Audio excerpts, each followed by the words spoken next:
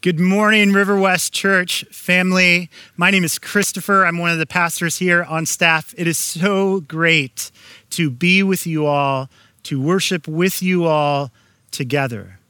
This last Sunday, as we had an opportunity to come together in a physical gathering for the first time in 6 months, as people showed up to worship in their cars and on top of their cars, and yes, some running amok outside of their cars, roguely defying our request to stay in your car and hugging people. I loved it all. It did my soul so good to see all of you that I've missed so much, that our entire pastoral team has prayed for, to physically be able to lift up the hope of the gospel and worship together. And I'm so glad wherever you're at, whoever you are, as you're introducing yourself online and tuning in this morning, it's an absolute privilege to be able to open the scriptures with you all this morning.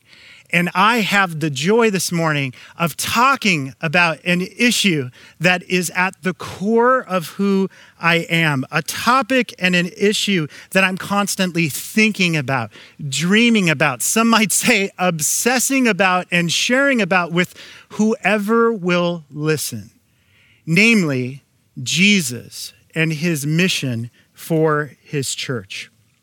You see, through my role as a mission pastor over the last 13 years at River West, I have had the incredible, humbling honor and joy of getting to see divine moments and stories as this community has showed up in faith, in generosity and love. And we just heard one of those amazing stories from one of my dearest friends and one of our ministry partners, Because People Matter, my friend Marshall, as he shared with me that to date, over 4,000 of these sack lunches, or over 7,000 of the sack lunches, over 4,000 of these hot meals cooked in our kitchen go down into camps in our city where people are displaced, right now homeless, and in need of love and compassion. The fact that I've seen our church, as you have River West, at each critical moment of pain over the years, you've showed up to be the hands and feet of Jesus. Look at me. Thank you. Thank you for being the church, not just tuning in and attending, but by faith in the midst of a global pandemic. Thank you for being the church. I want you to know, and this is one of my central convictions as both a pastor and a leader, is I believe there's truly nothing more beautiful, more compelling, more powerful than a church that's fully committed, totally sold out to living Jesus' mission in our broken world. Show me a missional church, a church that's sold out on Jesus' mission, and I'll show you a church that's brimming over with divine moments, miracles, and amazing stories like the one that we just heard this morning of lives that have come into contact with the transforming, reconciling love of Jesus Christ, our Savior.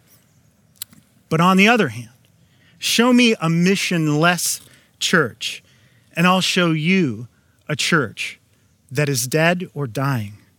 A community where joy and passion and gospel vision and earnest prayer are on short supply. In the end, there is nothing more tragic than a church that has lost sight of the mission that it has been sent by Jesus to accomplish and live out by faith in our world. As the Swiss theologian Emil Brunner famously put it, I love this quote. He said, "The church exists by mission, just as fire exists by burning." So when the mission of Christ is removed from the church drifts into becoming a lukewarm, lesser iteration of the community that Jesus had in mind when he said, "I will build my church, and the gates of hell shall not prevail against it." But let me ask you this. If Jesus is building his church right now, in the midst of so much unrest and uncertainty, If Jesus Christ is making these words come to pass in our world and he's building his church, which I believe, which we believe, what is his church being built for? Put another way, what is the purpose that Christ is building his church? Friends, right here today, I want you to know something, that in the midst of the chaos and the unrest and the uncertainty that's marked 2020, Jesus Christ, our risen Lord and Savior, is building his church. And no pandemic, no opposition, no power of hell will ever prevail or prevent our Savior from accomplishing this building project. Because the church, with all of its foibles and flaws, imperfections, is still and will forever be God's primary mission strategy to put our broken world right. So today, as we continue our series that we're calling I Will Build My Church based out of Christ's word of promise, we're going to learn what this mission strategy is by camping on one of my favorite gospel stories in John chapter 20. So wherever you are, feel free to hit the pause button right now, fill up your coffee, break up a fight between kids in your house, and tune with me, if you would, to John chapter 20. We're going to dive in at verse 19. This is God's word. On the evening of that day, the first day of the week, the doors being locked where the disciples were for fear of the Jews, Jesus came and stood among them and said to them, "Peace be with you." When he had said this, he showed them his hands and his side. Then the disciples were glad when they saw the Lord. Jesus said to them again, "Peace be with you. As the Father has sent me, even so I am sending you." When he had said this, he breathed on them and said to them, "Receive the Holy Spirit. If you forgive the sins of any, they are forgiven them. If you withhold forgiveness from any, it is withheld." Now, of all the gospel scenes and stories in the New Testament, I honestly can't think of any that are more pertinent and relevant to the times that we're living in today than this passage in John 20. I want you for a moment, just imagine the scene with me. It's Easter Sunday. Jesus Christ, their Lord and Savior, has been crucified. These disciples have witnessed his horrific public execution. And they're not going into their homes waiting for Christ's promise to come to pass that he would defeat death and rise from the dead, which he promised to his disciples over and over again. So nobody in the room that day was expecting Jesus to show up. Instead, they're in full lockdown mode and they're royally freaking out. In fact, John tells us that the doors were locked and barred shut because they were terrified. And honestly, who could blame them? After watching their leader, their rabbi and friend, nailed to a brutal Roman cross, deep down, the disciples had to wonder if they were going to be next. And then, without warning, or even a knock at the door, Jesus Christ, our risen Lord, shows up right in the midst of their deepest fears and their dashed hopes and their lockdown. Jesus comes and he brings three things that transformed these timid disciples into fearless missionaries. So if you're taking notes today, here's the three things I want you to see that Christ gives, not only to the fearful disciples in this story, but three things that he wants to impart to us today as a church. And the three things are this: his peace, his purpose, and his power. Peace, purpose, and power. Now, as we'll see, each of these three things is essential to the church's ability to live Jesus' mission out both then and now today in 2020, in our context. So let's start by looking at how Christ promises and pronounces his peace over the disciples. So first thing first, when Christ shows up in this story, before he sends or empowers his fearful, timid disciples to go out into the world, into the trenches, come out from locked doors and go into the world, into all nations with his mission and message in hand, first, he speaks a word of peace to still their anxious hearts.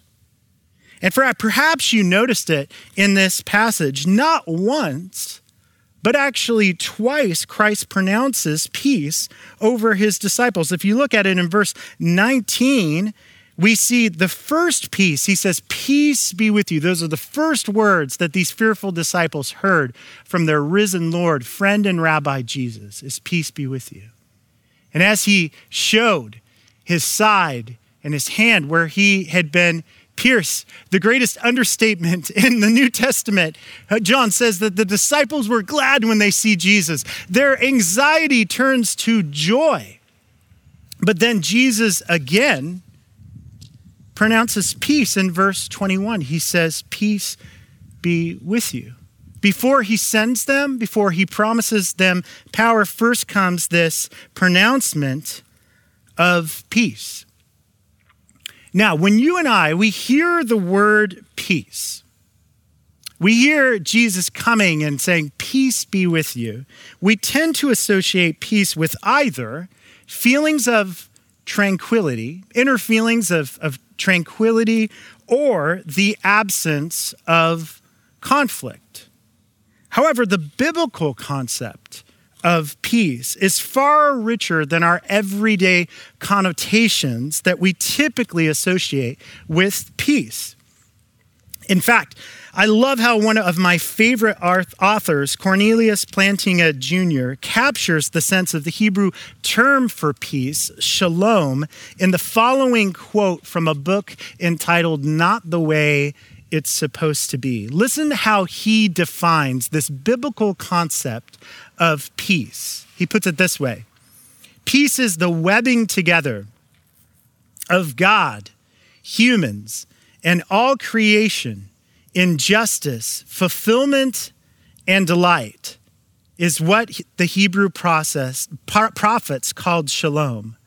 We call it peace, but it means far more than mere peace of mind or a ceasefire between enemies. In the Bible, shalom means universal flourishing, wholeness, and delight. A rich state of affairs in which natural needs are satisfied and natural gifts fruitfully employed. A state of affairs that inspires joyful wonder as its creator and savior opens doors and the creatures in whom he delights. Now listen to this. Shalom, in other words, is the way things ought to be. Brothers and sisters, when you turn on the evening news and take in what's happening all across our nation in this moment, let me ask you, is there anything that Jesus could give that the world more desperately needs right now in our moment, in this moment, than this kind of peace? This last week, once again, we witnessed a horrific death of an unarmed black man, Jacob Blake, from Kenosha, Wisconsin. He was shot in the back 7 times in front of his children. Apparently, as they're piecing this story together, the USA Today is saying that he was trying to break up a fight, a domestic abuse, a domestic fight. He was shot 7 times in the back. And this is not the way it's supposed to be. Now, I know For some of you that are watching as protests and riots continue to spill over into the streets all across our nation, something deep within you is welling up and crying out for shalom, for peace, because things are not the way that they're supposed to be. However, for many others that are watching, when you see stories like this, something deep within you wells up. Anger, a cry for justice, a righting of wrongs, because there can be no peace without justice. And things are not the way that they're supposed to be. Likewise, I know that some of you who are tuning in today are afraid and may even feel like the disciples in John 20 who barred the door shut out of fear for their own lives and their well-being. And I understand that and have had all of those moments, all of those reactions over the last 6 months. Friends, today, regardless of what you're feeling in this moment or where you're at, I want you to know something. There is only one leader who can bring a peace that heals wounds and divisions, a peace that causes justice to roll down like mighty waters, a peace that makes broken things whole, a peace that all creation is groaning for, that will one day result in universal flourishing delight as the presence of God covers our earth as water covers the sea, and his name is Jesus, the Prince of Shalom, the Prince of Peace. And the peace that Jesus gives, it's utterly unique. It's miraculous peace. It's divine peace. It's something that no political party or social program apart from Jesus Christ through his church can bring about. It's in fact only something, and listen to this, because this is staggering, but I believe it's true. This kind of peace that Jesus says, peace be with you. I want my peace to be yours. It's only something that can be experienced fully within the miracle of Christian community.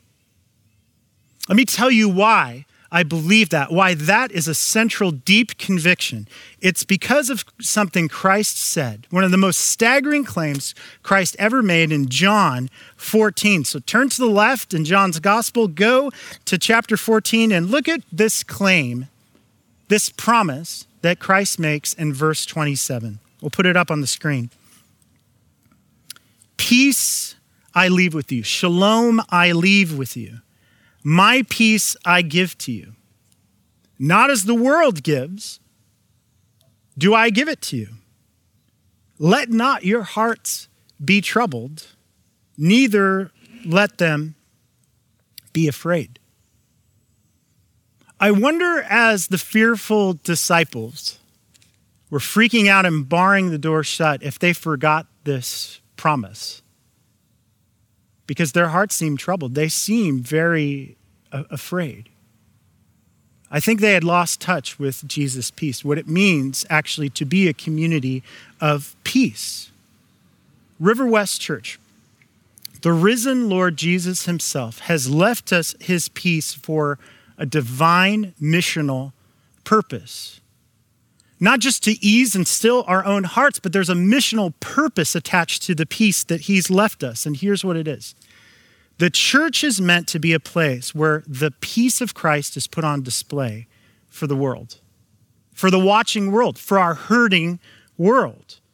The church is meant to be a community of imperfect people who love Jesus and one another so radically with hearts filled with peace that our troubled world can't help but take notice and say, that's the way that things ought to be.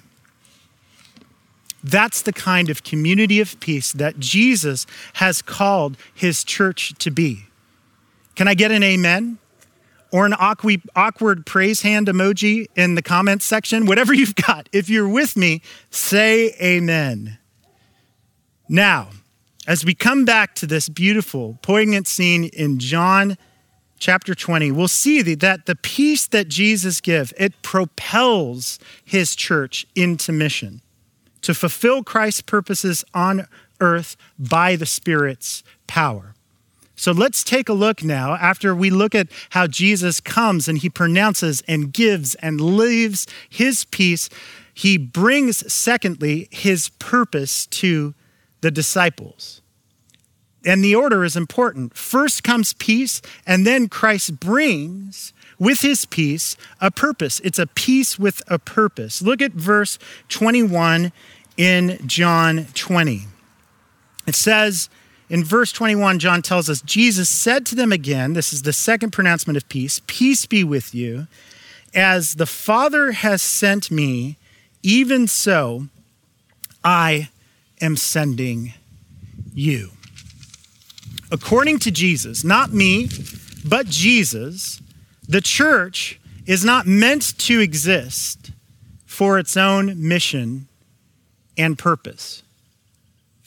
Rather, the church is sent into the world to carry out Christ's mission and Christ's purposes.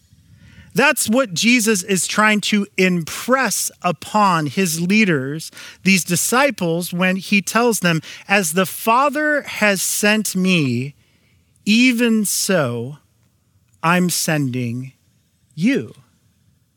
Jesus' mission is meant to be the church's mission. But sadly, throughout the centuries, the church has often substituted Christ's mission for our own social agenda, preferences, programs, and purposes.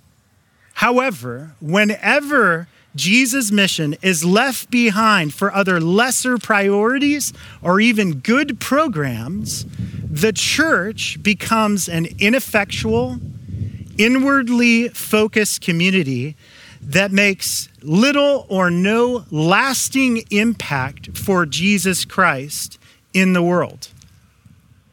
As a pastor and leader, I want you to know that I'm constantly praying and asking a question that often sits heavy with me. A question that I carry around and ask every single day. And the question goes like this: are we doing Christ's mission? Or are we drifting? Are we drifting off course from Christ's mission? Are we aligned with the things that he has sent us to do or not? Last week, our family, we got away for a glorious 9-day sanity-restoring, soul-renewing time of being unplugged. We needed rest. I had no idea in all of the chaos of our COVID experience how much my soul needed rest. It was a wonderful time away. The Lord showed up in some awesome ways. Just like Jesus showed up in the midst of his disciples, there were moments where Christ showed up, moments I'll never forget. And one of those, we went out one day and we took some crab pots and we wanted to go catch some crab out near Astoria. And so we loaded up crab pots in my boat and went out in the morning with the hopes of catching some crab and cooking a crab dinner. And as we went out, I could tell way, way off on the horizon that fog was rolling in. What I didn't know is how fast the fog would roll in as we set these crab pots. Without warning, the fog rolled in and we were completely disoriented. In some of the most dangerous waters in the Columbia River, for those that know, this is the most dangerous bar in the world, out there with my kids, with my family, with friends, dropping these crab pots. And fog comes in that was so dense, I just couldn't even see past the tip of my boat. In that moment, I pulled out my GPS, a GPS device that I trust in moments like this to tell me where I'm at and to help me navigate through obstacles and find my way back to the port that we left. And I gotta tell you and go on record, I would be floating right now in the Pacific Ocean, or I would have been a news story apart from this device that reoriented me, alerted me of danger, and helped me navigate back to safe harbor. Now, here's the reason I tell you that story.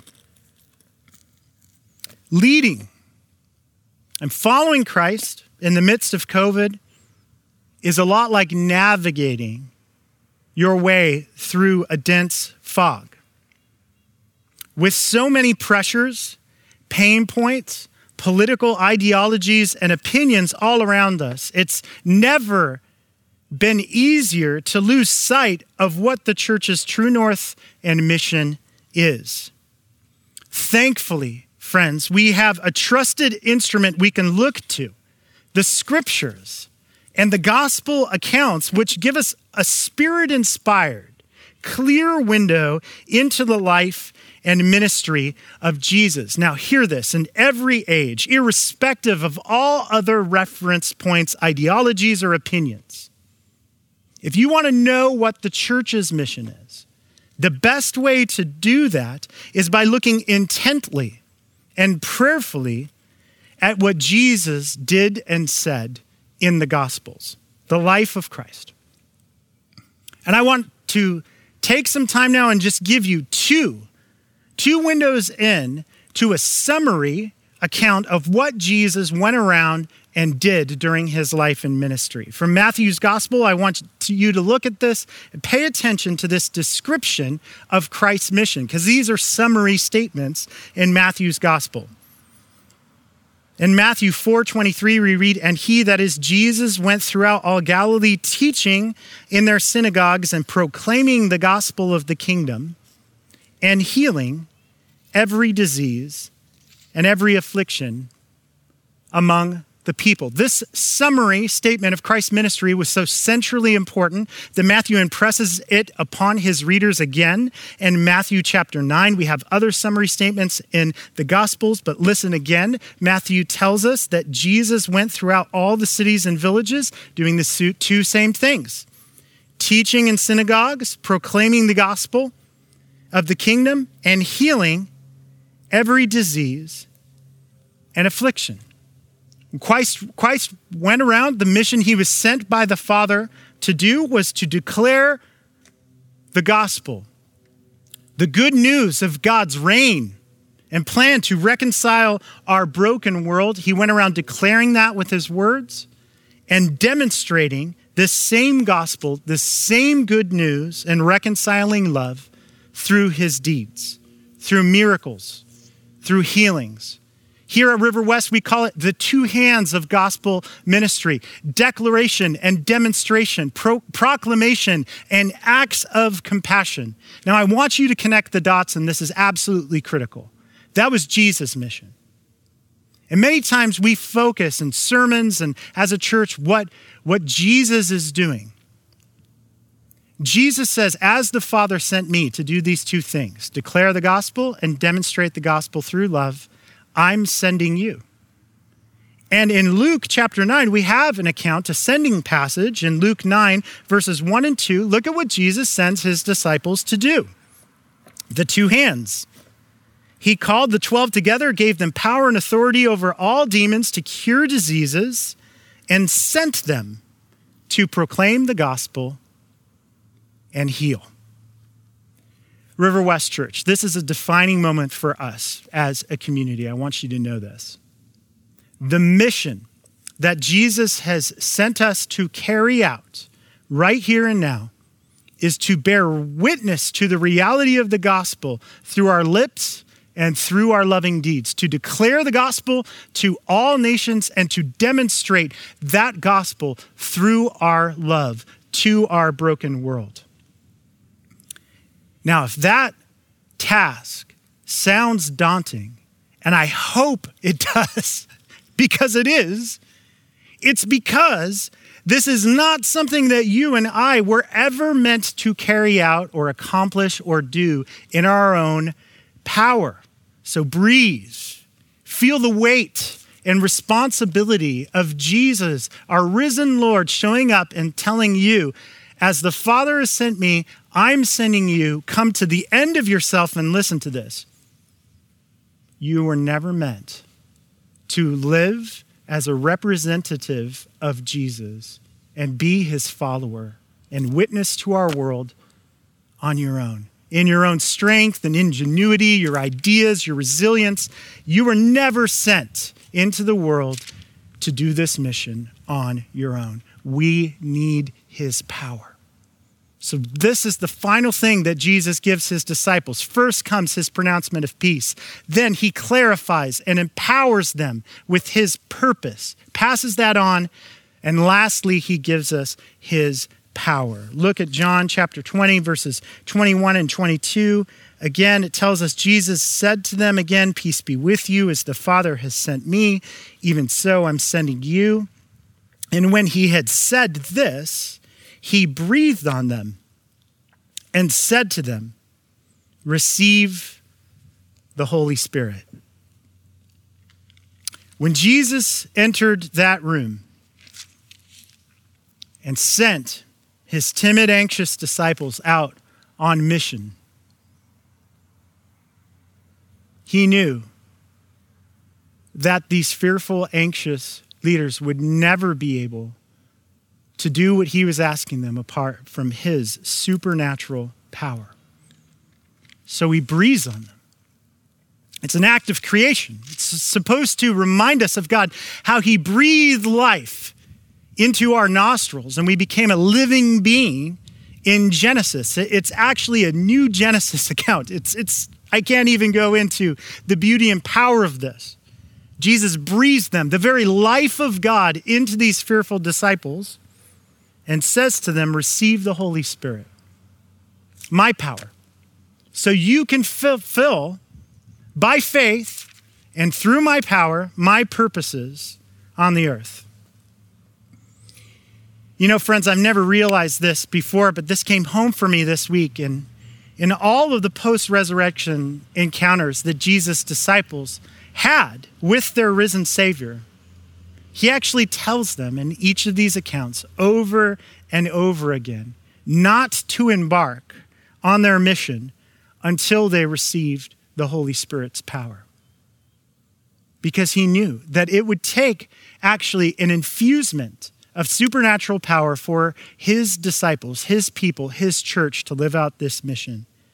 I want you to look at Luke chapter 24, how Luke ends his gospel. He tells us this.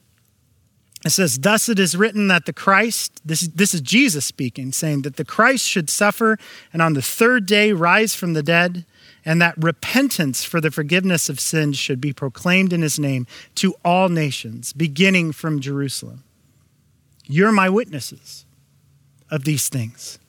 And behold, I'm sending the promise of my Father upon you.